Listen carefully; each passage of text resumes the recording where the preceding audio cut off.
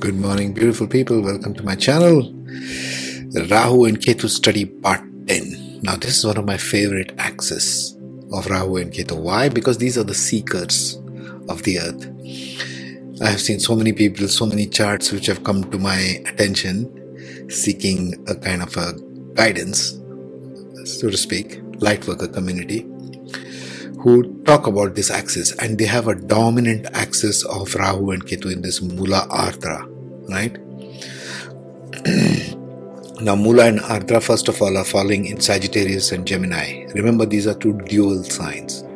So, dual signs have a quality, Sagittarius and Gemini, of being in two minds. They are trying to understand, grasp and work with duality itself, the good and the bad, the right and the wrong. Is this the right thing to do? Is that another opposing views? For example, one person says, no, I believe this is right. And the person says, no, I believe this is right.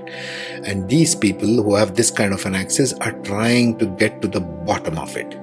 You see, they're trying to get to which one works, which one is applicable, which one do I select? Given the two options, given the two opposing views of different communities on earth, what is the right ideology? What should I follow? What is good for the earth? What is good for humanity? What is being human? Right? Ardra is a very Manushagana. It's about humanness. First, we need to understand humanity. First, we need to understand human. That's the purpose of studying Rahu and Ketu. What are we as embodied human beings as in this human form? What do we come here on this planet Earth to accomplish and do in these short lifetimes that we have?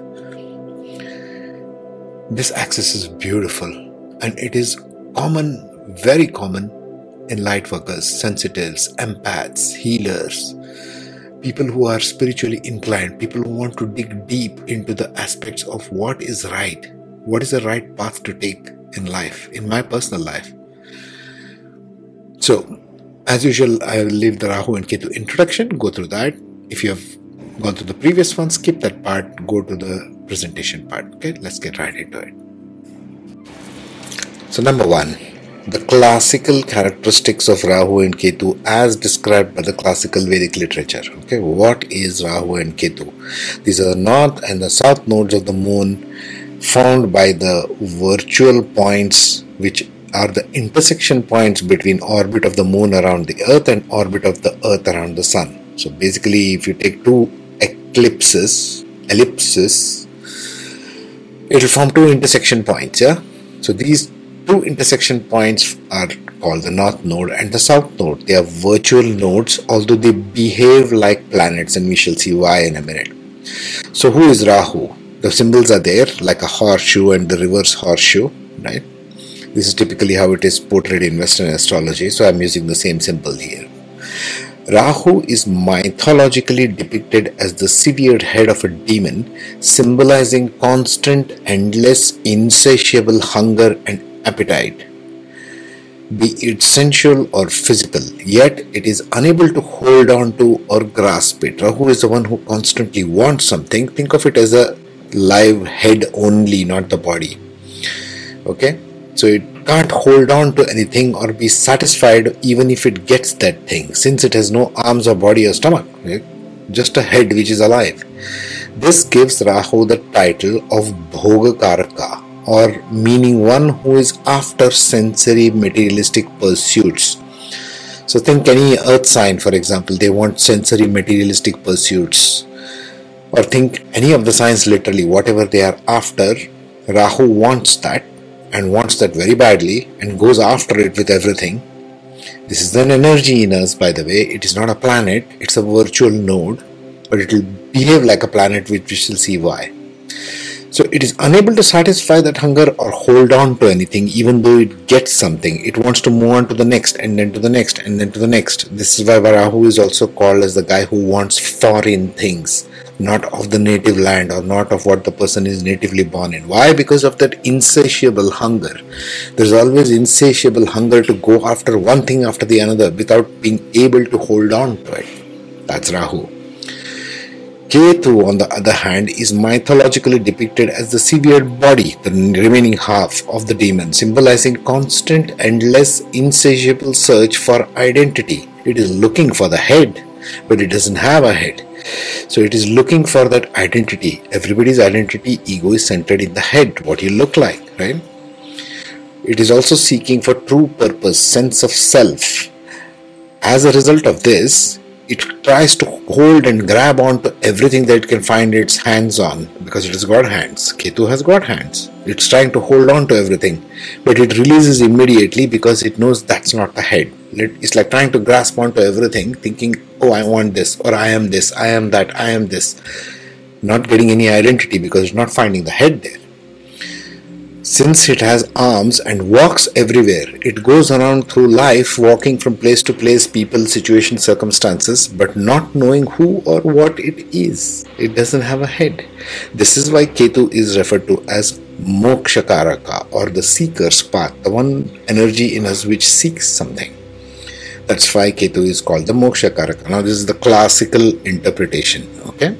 Now we shall see how this plays out in the modern interpretation. Very important to connect the bridges. Now here you have the Rahu Ketu general characteristics as modern interpretation. This I have borrowed from the book Light on Life by Robert Soboda. Excellent book. I have put it in the community tab if you want to go through it or purchase it and read it. I seriously suggest that. Okay, the north node of the moon, Rahu. What does it become because of the characteristics which classically is told in the texts? What does Rahu lead to in the modern context? Rahu is responsible for originality, individuality, independence, insight, ingenuity, inspiration, and imagination on the positive side. Because Rahu and Ketu both love to explore foreign stuff, things out of the box, things not taught by tradition, Rahu and Ketu will be anything but traditional. Okay?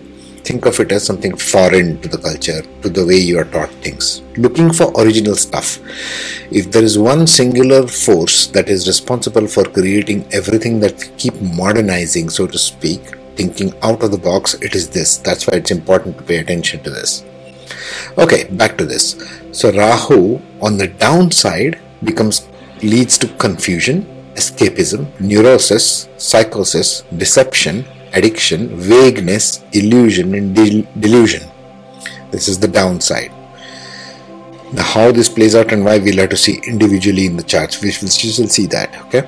Ketu, the guy with only the body, no head there, gives us the feeling of universality, impressionability, idealism, intuition, compassion, spirituality, self-sacrifice, subtleness, on the positive side. On the downside, it can lead to eccentricity, fanaticism, explosiveness, violence, unconventionality, amorality, iconoclasm, impulsiveness, and emotional tensions. This is on the downside. This is what it plays out, and Rahu Ketu is typically an axis, like it is shown over there, right? Rahu Ketu, let me remove myself for the time being from that axis, okay? There you are. So you see it as an axis, okay, 180 degrees apart, and it can play out in any one of the opposite houses. It can play out in 1, 7, 2, 8, 3, 9, 4, 10, etc., etc. We will see that later. But this axis becomes a definition point of where in your life, in your different houses, are you looking for these two aspects, and they are always opposite to each other, as you can see. Okay, to stand opposite to each other. So if it plays out in second house, it detaches itself from the 8th house. If Rahu is in the second house, Ketu will be in the 8th house. You see what I mean? And so you will bring the 8th house aspect with these aspects shown here, second house with that aspect shown over there. Of course, it plays out with something called as dispositors. We shall see that next. Now, if you go to a traditional Vedic astrology, they will go on and on endlessly about dispositors. What the hell is a dispositor? It's an invented term by the Vedic astrologers. It has no meaning of its own. It shows the disposition. And what's the story on this? Rahu and Ketu both are enemies of the sun and the moon. This is the basic principle. So it has the solar aspect and the lunar aspect. The solar aspect is called the dispositor, and the lunar aspect is the nakshatra, which gives the entire characteristics and the ball game of Rahu and Ketu. Okay? The solar or the dispositor means since Rahu and Ketu are enemies with the sun and do not have a full identity of their own, remember it's a virtual node, it is not a planet. They both do not have any planetary characteristic individually. So they take on the identity or the disposition of the lord of the zodiac sign that they sit in and borrow the attributes of the house from which that lord sits in. Suppose Mercury is in the 3rd house, okay, and Rahu sits in the house of Mercury somewhere else. So it will borrow the attributes of Mercury sitting in the 3rd house and bring it to that particular house, wherever Rahu is sitting in. Got it? Nakshatras. Since Rahu and Ketu are enemies with the moon and do not have a full identity of their own, individually they take on the shade of personality. Nakshatra is essentially a shade of personality. It's coloring of a personality. It's seeing the world through different colored glasses that they sit in and borrow the nakshatra traits and attributes which color their propensities. So Rahu and Ketu do two things at the same time. At the solar level, it goes with the dispositor, that is all of the planets, physical planets, Mercury, Mars, Venus, Sun, Moon, so on. So they take on the attributes of whichever house they are sitting. If it sits in, Rahu sits in Cancer, you have to look for where Moon is sitting, which house, and what it is doing there, and even the Moon Nakshatra. If it is sitting in Leo, Rahu in Leo, that means you have to look for where Sun is sitting and which Nakshatra and which house. So it will bring those attributes. That's the way you have to analyze this. Okay. Let's see some aspects of which house they play in and why. Now there are some vital aspects that you need to keep in mind when evaluating Rahu and Ketu, because this is important especially for people who are sort of looking for self-development, to understand where they are coming from. If you're not interested in changing yourself, this entire channel is useless for you. But if you are the one who is interested in knowing what is happening in my life, where do I need to go, what are my talents, and you question these kinds of things, excuse the noise somebody is drilling about, so then you need to understand these aspects. Now that's the typical chart, Indian chart, and house numbers are depicted as 1, 2, 3, 4 up till 12. Dharma, Artha, Kama, Moksha is there, and I have stuck Rahu Ketu as possible axis on the 1, 7. That is Aries and Libra, that is the top and the bottom. So either it can go to house number 1 or 7. Rahu Ketu can be reversed, it's okay, it doesn't matter. Or in 4 and 10. Now 1, 4, 7 and 10 in Vedic astrology are given very vital importance because they are the foundational aspects that define who you are, that define how you operate in life, throughout life.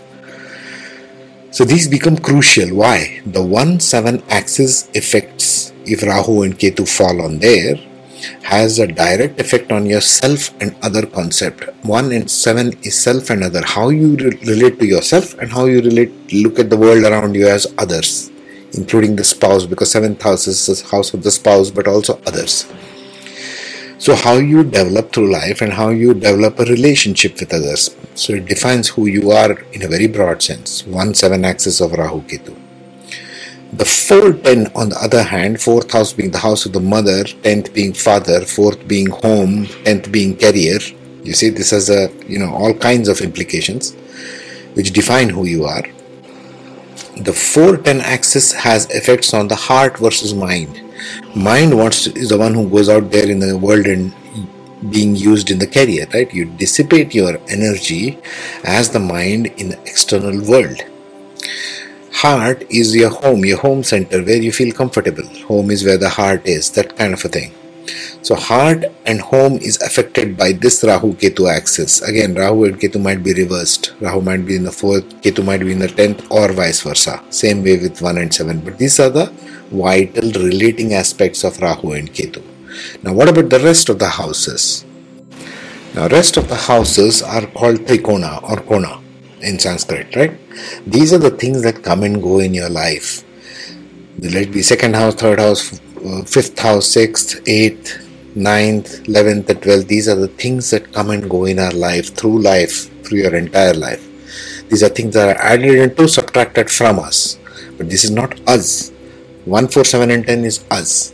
Everything else is secondary, which revolves around you as life comes and goes. All other axes depict what attachments and detachments we have towards different areas of our life. That's all it is.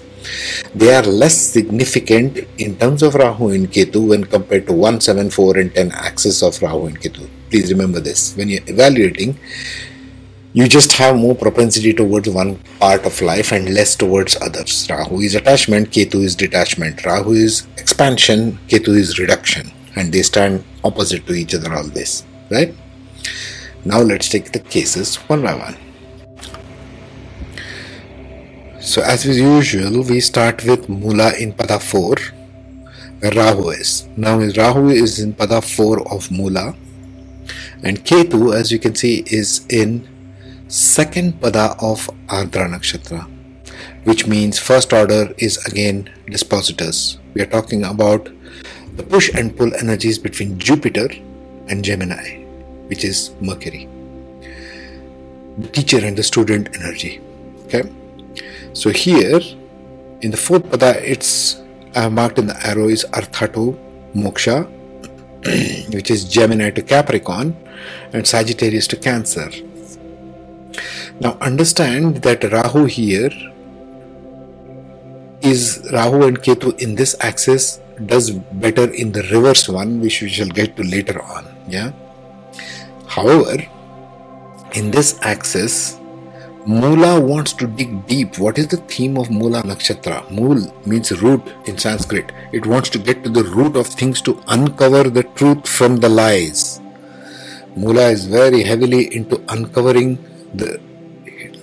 removing the lies and getting to the truth. The root of a plant is Moola. Ardra, on the other hand, is the Shiva energy which goes up.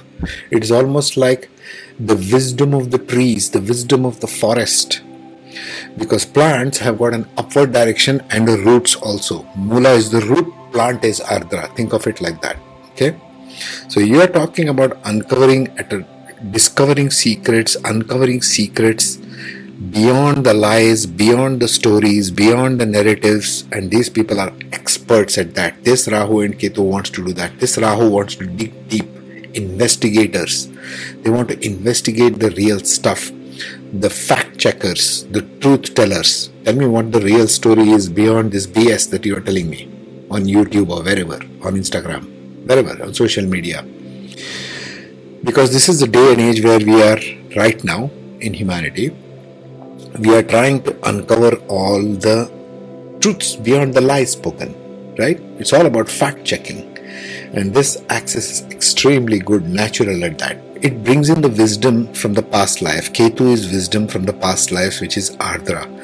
So it has the consciousness of Shiva in it. So it brings that wisdom and learning powerful because it is sitting in Ardra Nakshatra. It brings in the energy of Capricorn going into Navamsha. So it's even related to Saturn here, which does very well in Ardra, going deep into the roots of things and bringing opposite side, which is also a digger.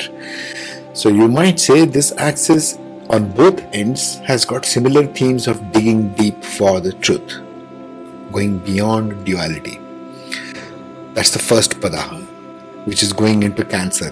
So in second stage of life, they might be very emotionally driven Rahu. They might be very sensitive to emotion, and they might want to bring it towards concrete things of life because Capricorn is sitting in Ketu. Ketu is sitting in Capricorn. Let's see the next pada. The third pada, which is the Gemini Sagittarius axis. More interesting. Now in the second pada, it goes into the Gemini to Sagittarius and Sagittarius to Gemini. Dual personality taking a flip later in life. Now remember one thing as a rule, I have seen in charts, the most governing principle of Rahu and Ketu is always the natal chart. You might take the Navamsha also, which I am discussing in each one of these videos. I am presenting a broad context for you to evaluate. That's what I am doing. There is no such thing as one truth. Truth has many shades and colors to it. We need to evaluate it from that perspective, have a neutral mind about these things. Okay. What is Rahu doing here? It is sitting in Sagittarius.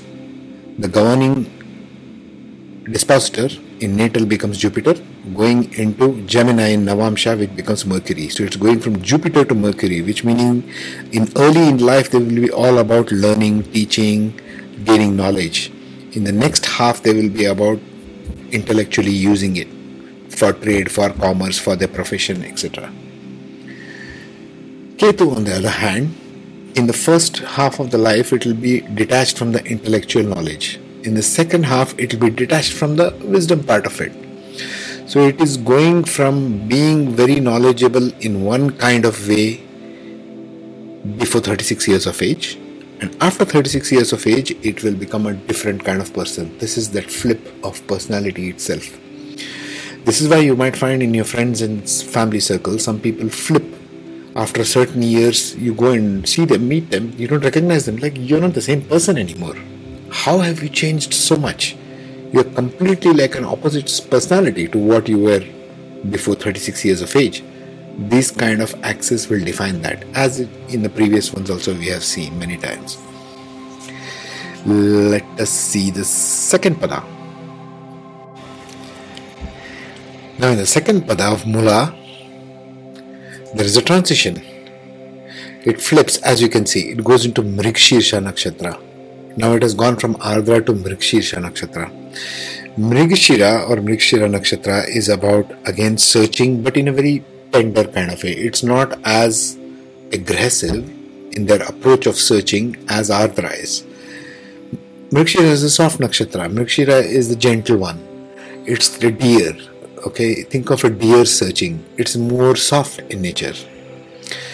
And it goes into Moola nakshatra. And it is in Navamsha falling in Taurus Scorpio axis. Remember the 2-8, the two fixed signs.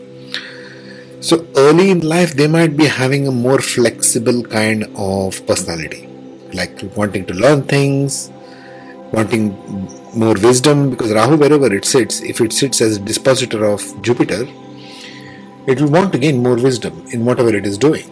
So early in life they will be driven towards, I want to acquire more wisdom, I want to learn about my culture, I want to learn about my religion, I want to learn about my faith, I want to learn about higher philosophies of life, I want to read different kind of texts of different cultures, travel to different lands, all such kinds of things early in life.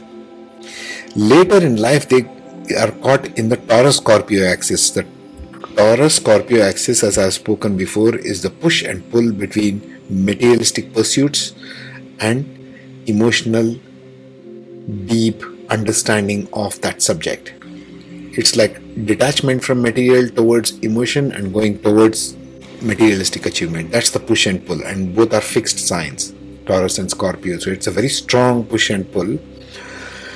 Rahu does very well in Taurus because Rahu is a Bhoga Karaka. It wants to achieve material stuff. It wants to have fame. It wants to have money in the bank balance. It wants to have millions. It wants to do stuff in material. So in this axis, later on in life, they might become extremely sharp businessmen of kinds. Okay, they might be success driven, material success driven. Especially you have to watch for Venus, because Venus becomes the dispositor in Navamsha. On the other hand, they have to get the wisdom of Scorpio. They need to understand the wisdom of what it means to have emotional depth. Scorpio is about emotional depth. It's a moksha sign, but it's very intensely internal. Deeply feeling emotions. That's what Scorpio is in the bottom line. Yeah. So this axis will be about that. Let us see the first pada. In the first pada, this is more of an initiator because it falls in the Aries-Libra axis of Navamsha. Okay, Aries-Libra is the initiator. Aries is an initiator of one kind, Libra is an initiator for the masses.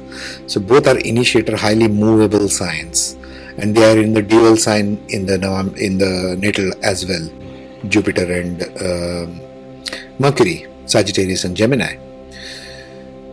So being in dual signs in the natal chart, and as well as being in the movable signs in the Navamsha, these people are the most flexible, open-minded, beautiful souls. They're very open-minded to learning. They want to constantly learn throughout their life. How beautiful is that? They were open-minded. These are truly open-minded people. And they bring the wisdom of Libra in from Mrighashira.